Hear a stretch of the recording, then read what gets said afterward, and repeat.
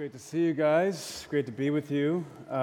We are finishing up our series in Everyday Mystics, and I'm going to be using Nehemiah chapter 2 as my jumping off text. I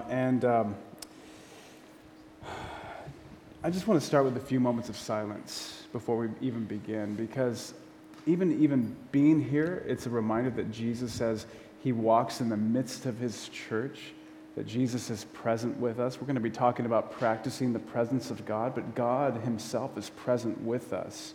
And even if we don't feel it, that's where we exercise faith and we trust in the word of God, who tells us, I will never leave you. I will never forsake you. So can we just pause for a moment to be silent? And I just want to invite you to lift your head and close your eyes for a moment. Just observe your breath. That's God's gift of life flowing through you. And I want you to consider the burdens that you carried when you walked into this room. I want to invite you to do an ancient practice. Hold your palms on your knees and imagine that you're holding those burdens. Anxiety, worry, fear, conflict, the future, your job, relationships, whatever that burden might be, just hold it right now. And then in an act of faith, just turn your palms over on your knees as though you're handing those over to Jesus, and you can pray a short breath prayer like, Lord Jesus, Son of God, have mercy on me, a sinner. I give you my burdens. I receive your gift of rest to me this evening. And Father, you are running towards us to embrace us and kiss us, just as the father of the prodigal ran towards his son. You're running towards your daughters and your sons this evening. And we return to you now as prodigal sons and daughters. In the name of the Father and Son and Holy Spirit. Amen. When Dave asked me to participate in this series last spring, I wasn't sure. I knew I'd be coming home from a 3-month sabbatical with my family. It didn't seem like the best idea to come home and then leave again the week after, returning from 3 months away. But he told me the name of the series, Everyday Mystic, and I knew I had to get crazy cosmic with all of you here in SF. And then he told me the title of my sermon, which would be Practicing the Presence of God. And that, for me, is like, that's the thing that I've tried to really grow in. That's my jam right there. And a lot of you are familiar with Brother Andrew, who wrote the book Practicing the Presence of God. He was a soldier, turned footman, turned monk. And whether he was in the chow hall or the chapel or doing his daily chores, his aim was to always stay in connection with Jesus throughout every part of every day. He had this deep conviction that God is always present and always working. That's how the mystics often thought of God. God is always present. God is always working. And so he wanted to live in constant communion and fellowship with Jesus no matter what he was doing through the course of his day. And I was so excited to do this until about 2 weeks ago. Because here's the problem. I started to write it out, and I realized that talking about learning to practice the presence of God is like trying to tell someone who's never seen a sunset how beautiful and amazing it is. There's just no way you can possibly do it service. This is an advanced course right now in following Christ.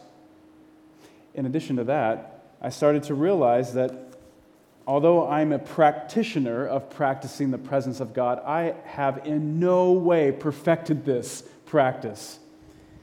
I started to seriously doubt it a couple weeks ago. I had this amazing time with Jesus in the morning. I had this amazing contemplative prayer time, this kind of almost imaginative prayer with Jesus. And I even was praying for my wife, and as I imagined her and Jesus meeting together, I got super emotional, and I was like, gosh, I'm an incredible husband.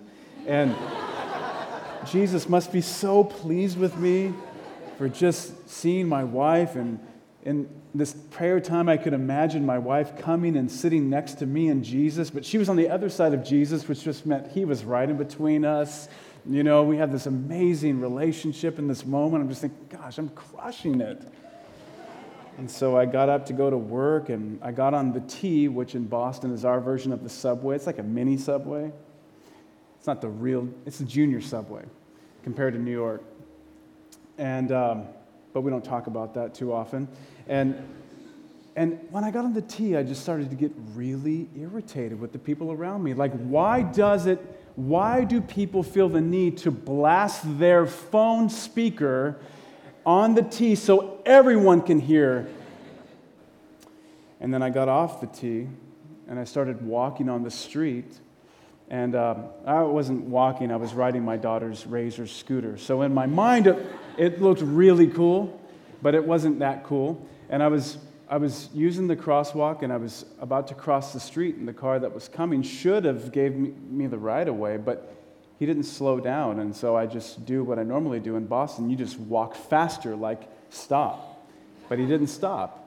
And I had to move out of the way, and as he's driving by, I'm just so angry that I just pointed at his window and just followed him the entire way. And then I cursed him rather than blessed him. And then I got super sad. I thought, what if he goes to my church? And then I got even more sad because I thought, wait, I'm just concerned if he goes to my church. I'm not even actually concerned about what God thinks about that moment.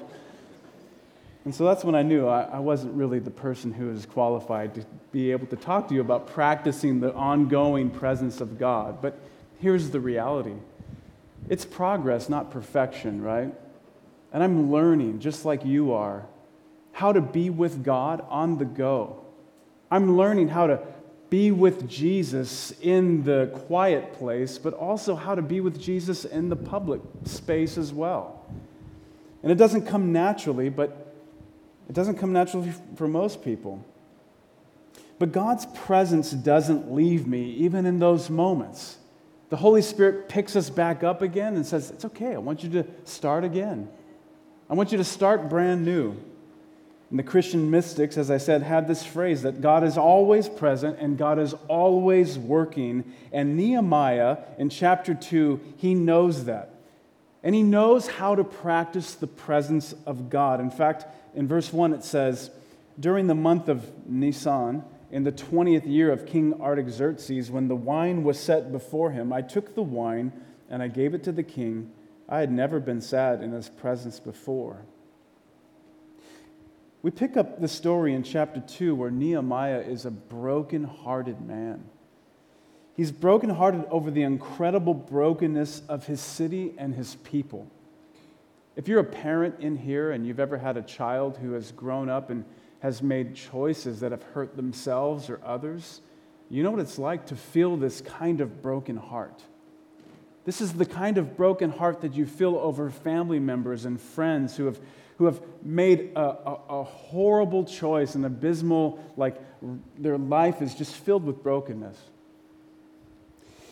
And when his brother comes to visit him while he's living in Persia, not in Israel, Nehemiah asks his brother, how is our people doing? How is our city doing? And his brother says, oh, it's in shambles, it's in ruins.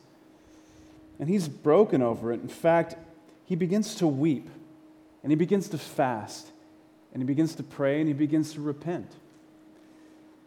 But Nehemiah is also an incredibly busy man. It tells us in the first chapter that he was the cupbearer to the king of Persia. And that's why when he's sad in front of the king, he's afraid. It says in verse 2, I was overwhelmed with fear, and I replied to the king, may the king live forever. Why should I not be sad when the city where my ancestors are buried lies in ruins, and its gates have been destroyed by fire? And then the king asked me, well, what is your request? And so I prayed to the God of heaven, and I answered the king. A lot of times we don't really practice the presence of God for a few reasons. One, we know our own badness, We know our own tendency to flee from God, and so sometimes we feel as though God just needs time to cool off and just give him some time to not be angry any longer, and then I'll go back later. Sometimes we're just so busy. We live in cities and we live lives at neck-breaking speeds, and it's hard to cultivate an interior life. It's hard to constantly have our mind and our thoughts and our intentions going back to being with Jesus. But Nehemiah, in verse 4, he lifts up this flash prayer. And he's in a difficult meeting with his boss. And in that meeting, he just quickly prays and says, God, what do you want me to say? And then he asks for his requests. Why? Well, he's learned to be with God on the go. He's learned that God longs for us to practice his presence in order to fulfill our true purpose. It's been said that your purpose is found where your deep gladness and the world's deep hunger meet. And Nehemiah has found his deep gladness in bringing reparation to his city. And his city is incredibly hungry for it, just as yours is and mine is. Nehemiah's deep burden and gladness is to bring renewal. And that's why he says in verse 4, so I prayed to the God of heaven, and I answered the king really quick, and I said, if it pleases the king, and if your servant has found favor with you, send me to Judah and to the city where my ancestors are buried, so that I can rebuild it. Nehemiah is practicing the presence of God in order to carry out his God-given purposes in the world. And here's the point. God longs for us to practice his presence so that we can fulfill our true purpose. Practicing God's presence just simply means living every activity of the day with Jesus by your side as you experience him.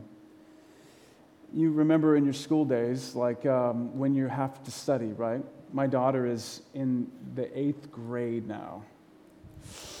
Yeah, you can pray for us. She's doing great, but that's a scary age. It's scary when you feel like you're behind, and so sometimes when she doesn't know the answer to a question, she'll ask us if she can call her friend. She'll call her friend, and they'll start working on math problems together. There's a sense of like camaraderie when you're doing that with your friend, when you're even working on school assignments with your friend. There's a sense of camaraderie when you're walking through your day and you're saying, Jesus is with me. I'm scared of the situation. I don't know how this is going to turn out, but Jesus, I know that you're with me. Another illustration, sometimes it's fun to go to the movies by yourself. You don't have anybody to turn to. But most of the time, it's fun to go with somebody else, to share the experience with somebody. You want to laugh with somebody. You want to know that somebody else is there with you. Brother Andrew and Frank Laubach, a man who wrote the book Practicing the Presence of God, and Letters from a Modern Mystic, these were people who made it their aim to say, every 15 minutes, I want to take my thoughts back to Jesus. Every hour of every day, I want to think on, what is your will? What are you calling me into, God? That when you're practicing being present with Jesus, you're simply saying, how is it that you're speaking to me? How is it that you're coming to me? And practicing the presence of God, in a way, is how we live in deeper awareness of God's activity in our life. It's just the habit of turning your attention and your thoughts toward God through small pauses throughout the day. And what kind of fruit does that yield? Well, in Nehemiah's life, it yields an incredible confidence in God despite his circumstances. Practicing the presence of God helps us to maintain and deepen our communion with God even in the midst of incredible trials, incredible storms of life in a fallen world. This is the path to holiness, and it's God's term for lasting happiness. Just today, a friend of mine told me a story about a man in this city who, he's an older man. His children have faced incredibly difficult physical challenges. Grown children who have lost babies, who have faced incredible losses in their life. His wife has faced incredibly difficult physical challenges. And as I was listening to the story of this man, my heart was breaking, and I just was thinking, gosh, life is so hard sometimes. And my friend said, but the thing is, bro, I'm not that worried about him. Like, he knows what to do with these things. He knows how to be with Jesus in the midst of his pain. And I want to be like him when I'm his age. This is a man who's learned how to practice God's presence in the deepest struggles and in the midst of life's most horrific storms. Frank Laubach, as I mentioned, was a missionary to the Philippines, and he speaks honestly about his desire to live every few minutes acknowledging God's presence. But in his book, Letters of a Modern Mystic, he also talks about his failures, his struggles to actually carry it out. But in the midst of those struggles and the failures to live as though God is constantly present, he talks about the incredible joy that he feels, the answer to his loneliness that you and I feel even in the midst of a crowded room, even in the midst of relationships that we thought were going to ultimately satisfy. So the fruit that he experiences is a deeper prayer life, a deeper sense of oneness and union with God, a deeper confidence in God, as Nehemiah faces as he asks the king, well, here's what I need, king. I need a letter to go with me back to Israel, and I need a group of men to support me as well. Can you provide that for me? Please, God, let him say yes. Frank Laubach says, clearly, my job here is not to go to the town plaza and make proselytes. This is a missionary speaking. He says, it is to live wrapped in God, trembling to his thoughts, burning with his passion. And my loved one, that's the best gift that you can give to your own town. So as you're thinking, what does it look like to be a community following Jesus, seeking the renewal of our city? The best gift that you can receive is the fact that God longs for you to know that he's present with you and always working. And the best gift that you can give to your town is learning to practice the constant presence of God. So that when you cross the street and you're pointing your finger at that person, you're saying, Jesus, Lord, have mercy on me, a sinner. I want to live in presence. I want to live in your presence. I want to become more patient. I want to live in the fruit of the Spirit. And I don't know what that whole thing was about just there, but it's inside me. And I want to ask that you would please remove that you'd change that into love and joy and peace and kindness. So how do we do that? In our time remaining, I just want to explore two questions. Why can we practice God's presence, and how?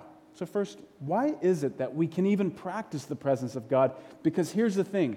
Nehemiah has incredible confidence that God is present and working, and that he can just tune into that presence at any moment, but he shouldn't have that confidence. Not yet. Not at this point in the biblical narrative. Here's why. It was God's design from the beginning for us to live in constant, ongoing communion with him. That's why the first man and woman would just hang out in the cool of the garden. And day by day, they would just hang out with God, and they would work with God, and they would tend the garden with God. God was always present and always working. But then sin enters the world. Through temptation, they are expelled from the garden, and one of the most devastating consequences of their choices is that we lost the God with us way of life. But God wasn't content to leave us in a without God world.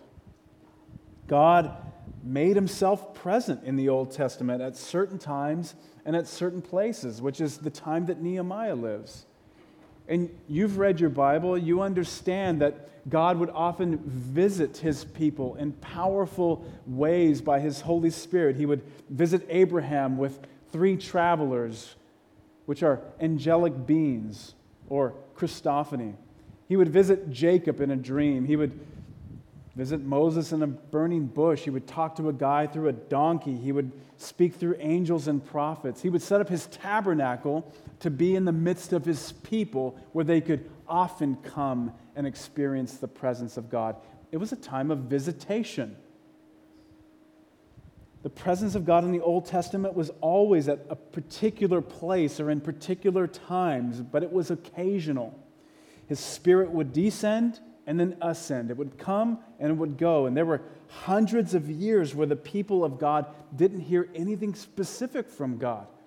There was a 430-year period between the Old Testament prophet Malachi and the New Testament where Jesus, the Messiah, is born.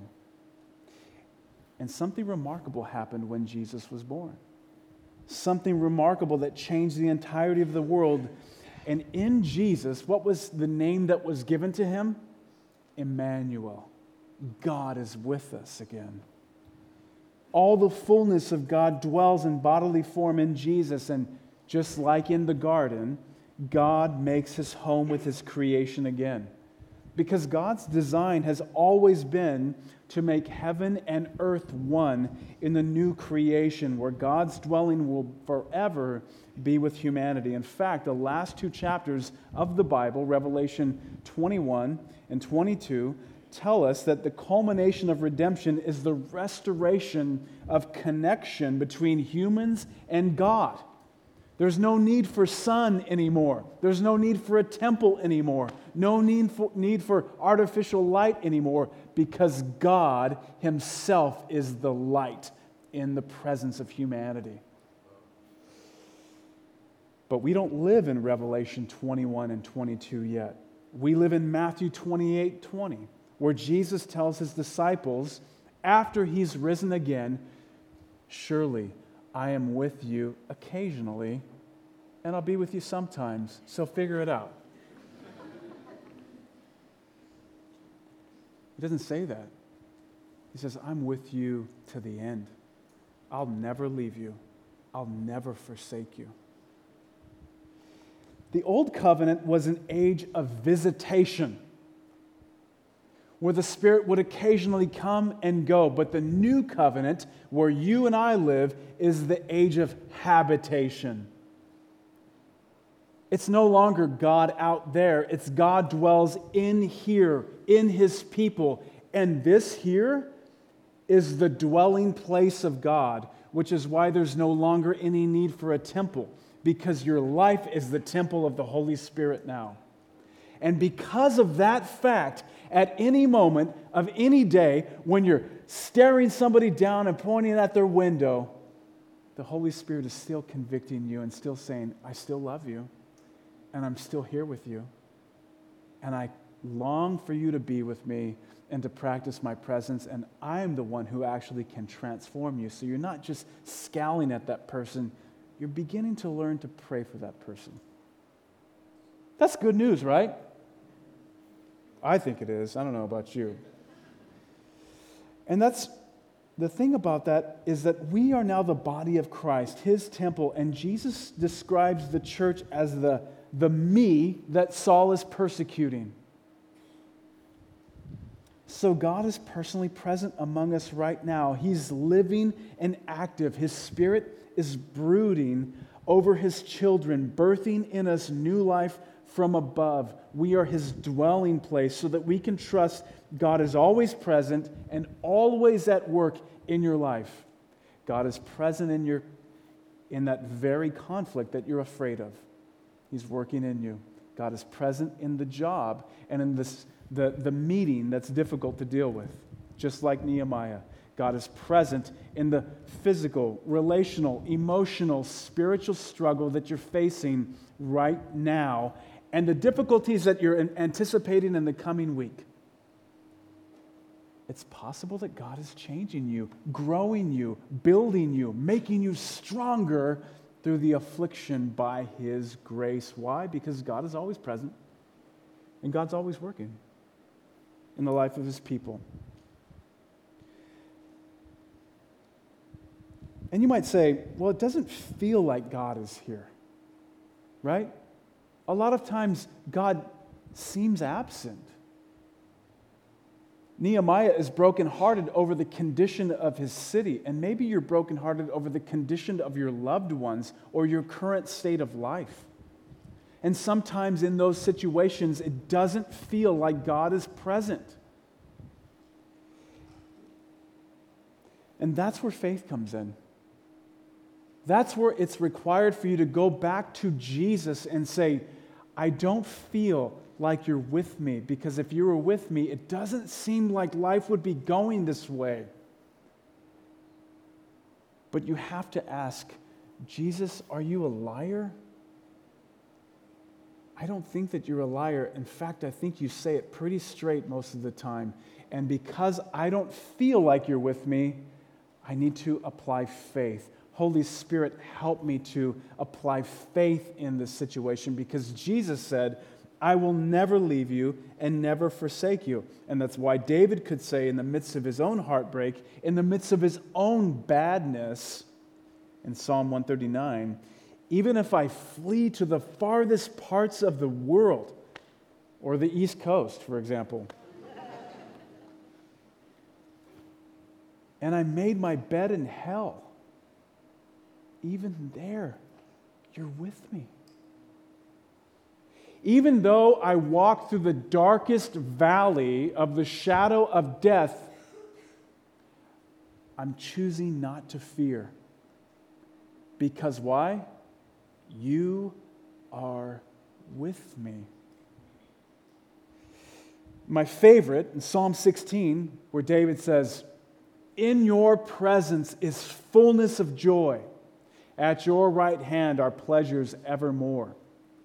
I've gotten into the practice of developing a mantra out of whatever scripture pops out at me that morning. I'll write it down, and that's the mantra I repeat throughout the course of the day, because I just need to remember that God is who God says He is. And because I struggle with incredible amounts of FOMO, fear of missing out, I need to repeat this verse. In your presence is fullness of joy. Not the shiny thing that I want. At your right hand are pleasures evermore. And right before this gathering, when I'm texting my cousin and saying, can you pray for me? Because I'm feeling out of sorts right now. Kind of feeling discouraged a little bit. He texts me back, not even knowing what I'm talking about. Joshua chapter 1, when God says, don't fear, don't be afraid, because I am with you wherever you go. Second question is, not just why can we practice the presence of God? We know why, because we now live in the age of habitation where the Spirit of God takes residence within us through faith in Jesus. But the way that we practice God's presence is this way. I've come up with this little phrase. Hopefully it's helpful. Learning to practice God's presence requires training our spiritual temperament to align with our sacred story. I want to break that down into 3 different categories. First, it requires training. Why is Nehemiah so quick to practice the presence of God? Why is he so quick to throw up flash mob prayers? It's because throughout this story, he's constantly resetting his mind and relinquishing his burdens through short prayers. The mystics called them breath prayers. Just as quick as you can inhale the nature of God, you exhale the burden that you're carrying to God. And it's because Nehemiah trained himself to do such. The story of Nehemiah doesn't start in chapter 2. Of course, it begins in chapter 1, like most stories. And in chapter 1, it begins with him hearing about the nature and the state of his people, and then he immediately goes to God in prayer. In other words, he practices the presence of God in private so that he can practice the presence of God in public. He's learning to sit with God alone so he can be with God on the go. He's practicing. Just like an athlete, you know that professional athletes, it's only 10%. Most sports psychologists estimate only 10% of an athlete's actual career is spent in the big game. You know that, right? 90% of what they do is training. And it's the same way in training our lives in holiness. You will not drift into practicing the presence of God. It requires training. And Nehemiah begins by training through fasting and prayer, the very simple disciplines that you've been learning about. The mystical forms of prayer, of sitting with God in silence, of Lectio Divina, reading Scripture and praying that verse back to God. You go back and read Nehemiah's prayer, it's filled with theology. Why? Because he's training towards righteousness and holiness. Dallas Willard was known to say, God is opposed to effort, but he's not opposed to, God is opposed to earning, but he's not opposed to effort. In other words, God is opposed to anyone trying to earn their salvation or their right standing with him. That happens through faith in Jesus alone. But God is not opposed to your effort. That is, to the way that you train in the quiet place, alone with God. That's why Christian missionary, as I mentioned, Frank Laubach, aimed to do the same in his 1930s collection of writings called Letters of a Modern Mystic. He says this: although I have been a minister and a missionary for 15 years, I have not lived the entire day of every day in minute-by-minute effort to follow the will of God. And 2 years ago, a profound dissatisfaction led me to begin trying to line up my actions with the will of God about every 15 minutes or every half hour. Other people to whom I confessed this intention said it was impossible. I judge from what I've heard that few people are really trying even that. But this year, I have started out trying to live all my waking moments in conscious listening to the inner voice, asking without ceasing, what Father do you desire said? What Father do you desire done this minute? It is clear that this is exactly what Jesus was doing all day, every day. But it's not what his followers have been doing in very large numbers. This is a product, or this is something that the Holy Spirit works in us as we partner with him in our lives in the form of training. And Laubach actually begins to make a game out of it. He calls it the game of minutes. And I highly recommend you picking up his book called Letters from a Modern Mystic. He's incredibly honest about his victories, but also honest about his setbacks.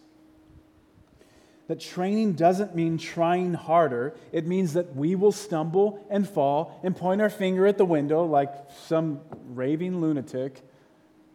And then we get back up again because the Holy Spirit pulls us back up and says, I love you, and I've made you, and I'm still with you, and I'm leading you, and I want to transform you, and I want to love people through you. So how do we practically do this? Well, this involves, as I said, the meditative and mystical forms of prayer that you've been learning about, the basic disciplines. Maybe it involves just beginning to practice fixed hour of prayer, setting your clock at specific times during the day, reading through the lectionary or the daily office or your own Bible reading as you've set it up. I have on my alarm several points throughout the day that go off. So in the morning, the first thing that I read this morning when it went off, it says, you are blessed. It's just reframing my mind around the truth of who I am in Jesus. At another time during the day, it says, you have much to be grateful for. And around 1 o'clock in the day, it says, you're going to die. I'm an Enneagram 4. I'm not afraid to talk about death. But it says, you're going to die and rise again. Do you know why it says that? It says that because I need the reminder that this life is not all there is. I need the reminder that life is not about getting everything else that my neighbor's got. And in the course of the day, at the very end of the day, it says, God is still in control. Right about the time that I realize, oh my gosh, it's time to go home and I didn't complete my to-do list, it says God is still in control. And so we need these practices. Last week, my wife and I were walking we found a wooded area near our home. We were walking our dog, and as we were walking, we were talking about some heavy issues in our life and things that we're discerning and things that we're asking questions about together.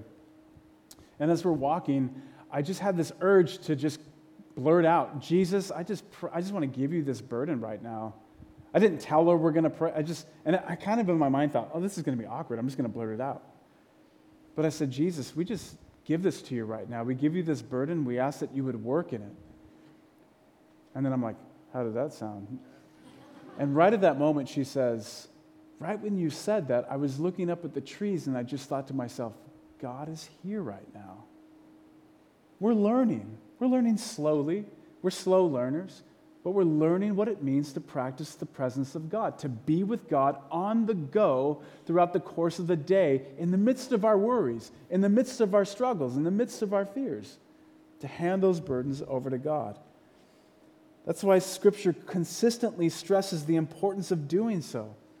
When it says to abide in Jesus and let His words abide in you, or to set your mind on the things of the Spirit, or to walk by the Spirit, or keep seeking the things above, where Christ is, or to pray without ceasing, rejoice always, in everything give thanks, run with endurance, keep fixing your eyes on Jesus. These are the continual imperatives of Scripture on the way that we are to train as disciples or apprentices of Jesus, the way that we're to practice the presence of God.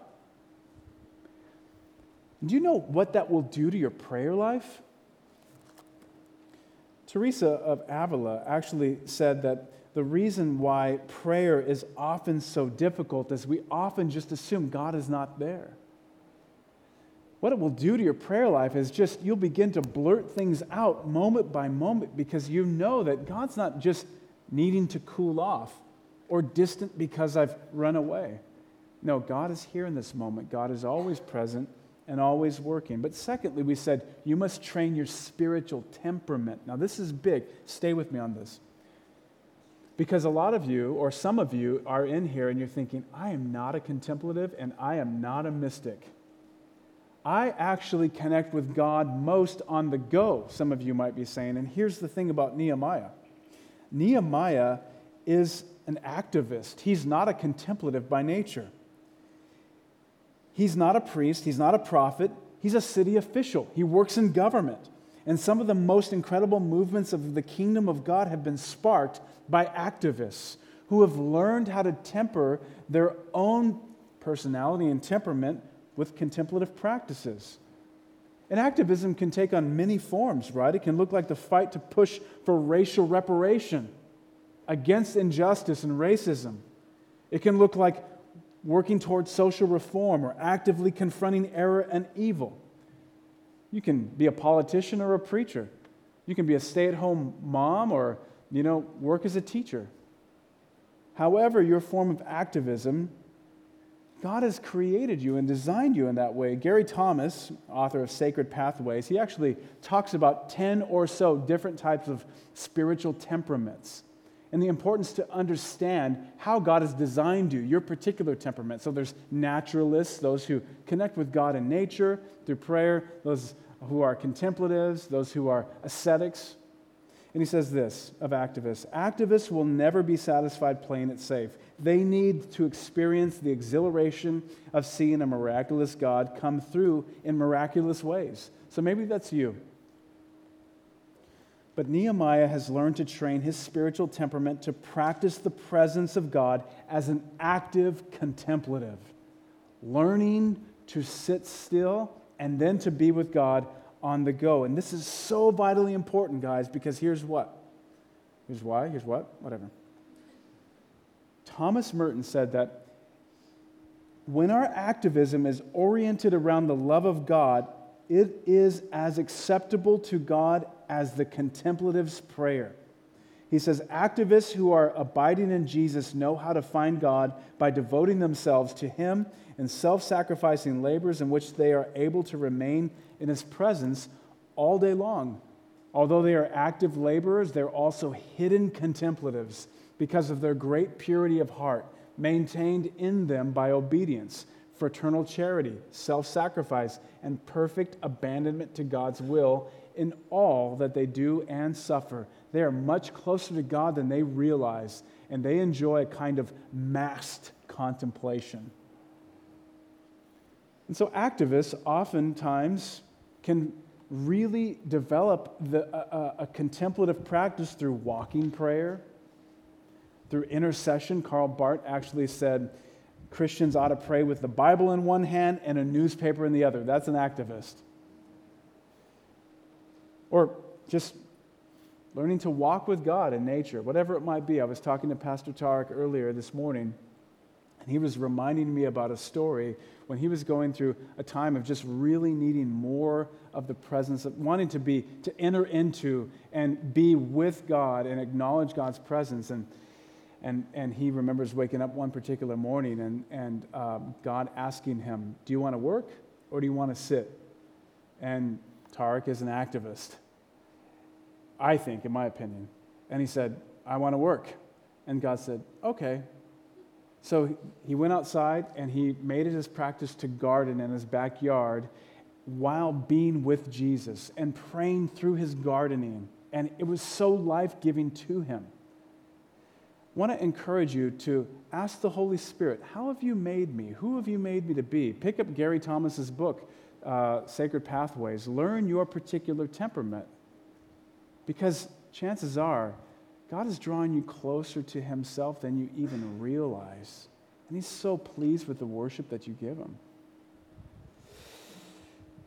Thirdly and lastly, we said it's important to train your spiritual temperament to align with your sacred story. What is your sacred story? Well, throughout the book of Nehemiah, Nehemiah requests God to remember him. He's constantly saying, remember me, God, remember me. It's not as though God is in danger of forgetting Nehemiah's works and efforts. The reason why he says, remember me, is that it's a Jewish way of invoking the covenant of God. He's saying, remember the covenant that you've made with your people, God. That you will never leave us, that you won't forsake us, that you will indwell your people ultimately. And the truth is that you and I live in a world where we're constantly tempted to live out of a false narrative. A false narrative that we'll never have enough, will never be enough, and will never do enough. And that's what keeps you working at breakneck speed. But the sacred story says this, that Jesus Christ came into this world and was crucified. And I, through faith in Christ, have been crucified with Christ and cleansed. And Paul says, and it's not I who live any longer. It's Christ who lives in me. And the life that I now live in the flesh, in this body, I live by faith in the Son of God, who loves me and gave himself for me. That's your sacred story. And that one day you will see him face to face, and all of your suffering and all of your training and all of your walking will finally be worth it. And so, as you seek to practice the presence of God, does it require you to really press in? No. Because God's already present. God's the one who's actually pursuing you. God's initiating you to enter his presence. He's not being like, well, we'll just wait and see if she really wants to enter my presence. No, God's been here all day with you. Last week, I had dinner with a friend of mine, an elder in our church. I hadn't seen him in 3 months. I've been on sabbatical. And so I went to the back corner of the restaurant and waited for him. And I was watching for when he would walk in because I knew he couldn't see me probably. And so as he walked in, I sat there and I saw him. And then I did the only thing that that everybody should do. I just stood up and started waving my phone frantically back and forth like no one should actually do, I just looked like a complete buffoon. Just lighter on, phone waving. And he's looking around and he still doesn't see me, so he looks down and he texts me. But I get the buzz and I just start waving faster, like, no, I'm over here. And he's looking around and he sees me in the corner. He's like, oh, there you are. and he walks over to me. Do you know what it is to practice the presence of God? It's just to acknowledge, oh, there you are. You've been here this whole time. God the Father is drawing you to himself. That's why you're here. You think you just thought, oh, I'm going to go to church on a Sunday night at 6:30 p.m. The Holy Spirit is drawing you, waving the light of the gospel, saying, come to me, come to me. I know where you've been. I know that you mad dog some dude and you've been pointing at fingers at windows all day. But I still want you to come to me. I'm still drawing you in because I want to give you confidence in me. I want to give you fullness of joy. I want you to taste pleasures at my right hand forevermore. I want you to overcome fear knowing I am with you. And so if you find it difficult to practice the presence of God, it just begins right now asking the Holy Spirit, why? Can you show me why it's so difficult for me? And then can you begin to work in those areas in my life that make it so hard for me to practice the ongoing communion with you? And then you choose. You know, you have a choice this week how you're going to live each day. Frank Laubach says this, any hour, any day may be made perfect by merely choosing. It is perfect if one looks towards God that entire hour, waiting for his leadership all through the hour and trying hard to do every tiny thing exactly as God wishes it done. No emotions are necessary, just the doing of God's will makes it a perfect hour. And the results of that one perfect hour, I believe, will echo through all eternity. So if that's what your desire is, that's because the Holy Spirit is giving you that desire. And God's a good Father who's calling you forth. I want you to come to me.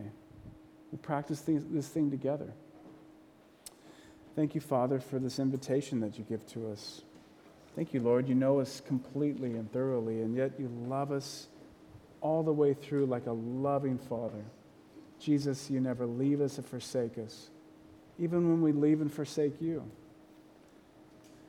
And right now, Lord, even as we choose and we say yes or no, I will or I won't, join you in practicing your presence all throughout the day, we realize that you don't show up in powerful ways. You're always here in a very real way. It's us who have the opportunity to come to you and to show up to you now. And we pray, Lord God, that you'd give us faith for that right now, Holy Spirit. In the name of the Father and Son and Holy Spirit we pray. Amen.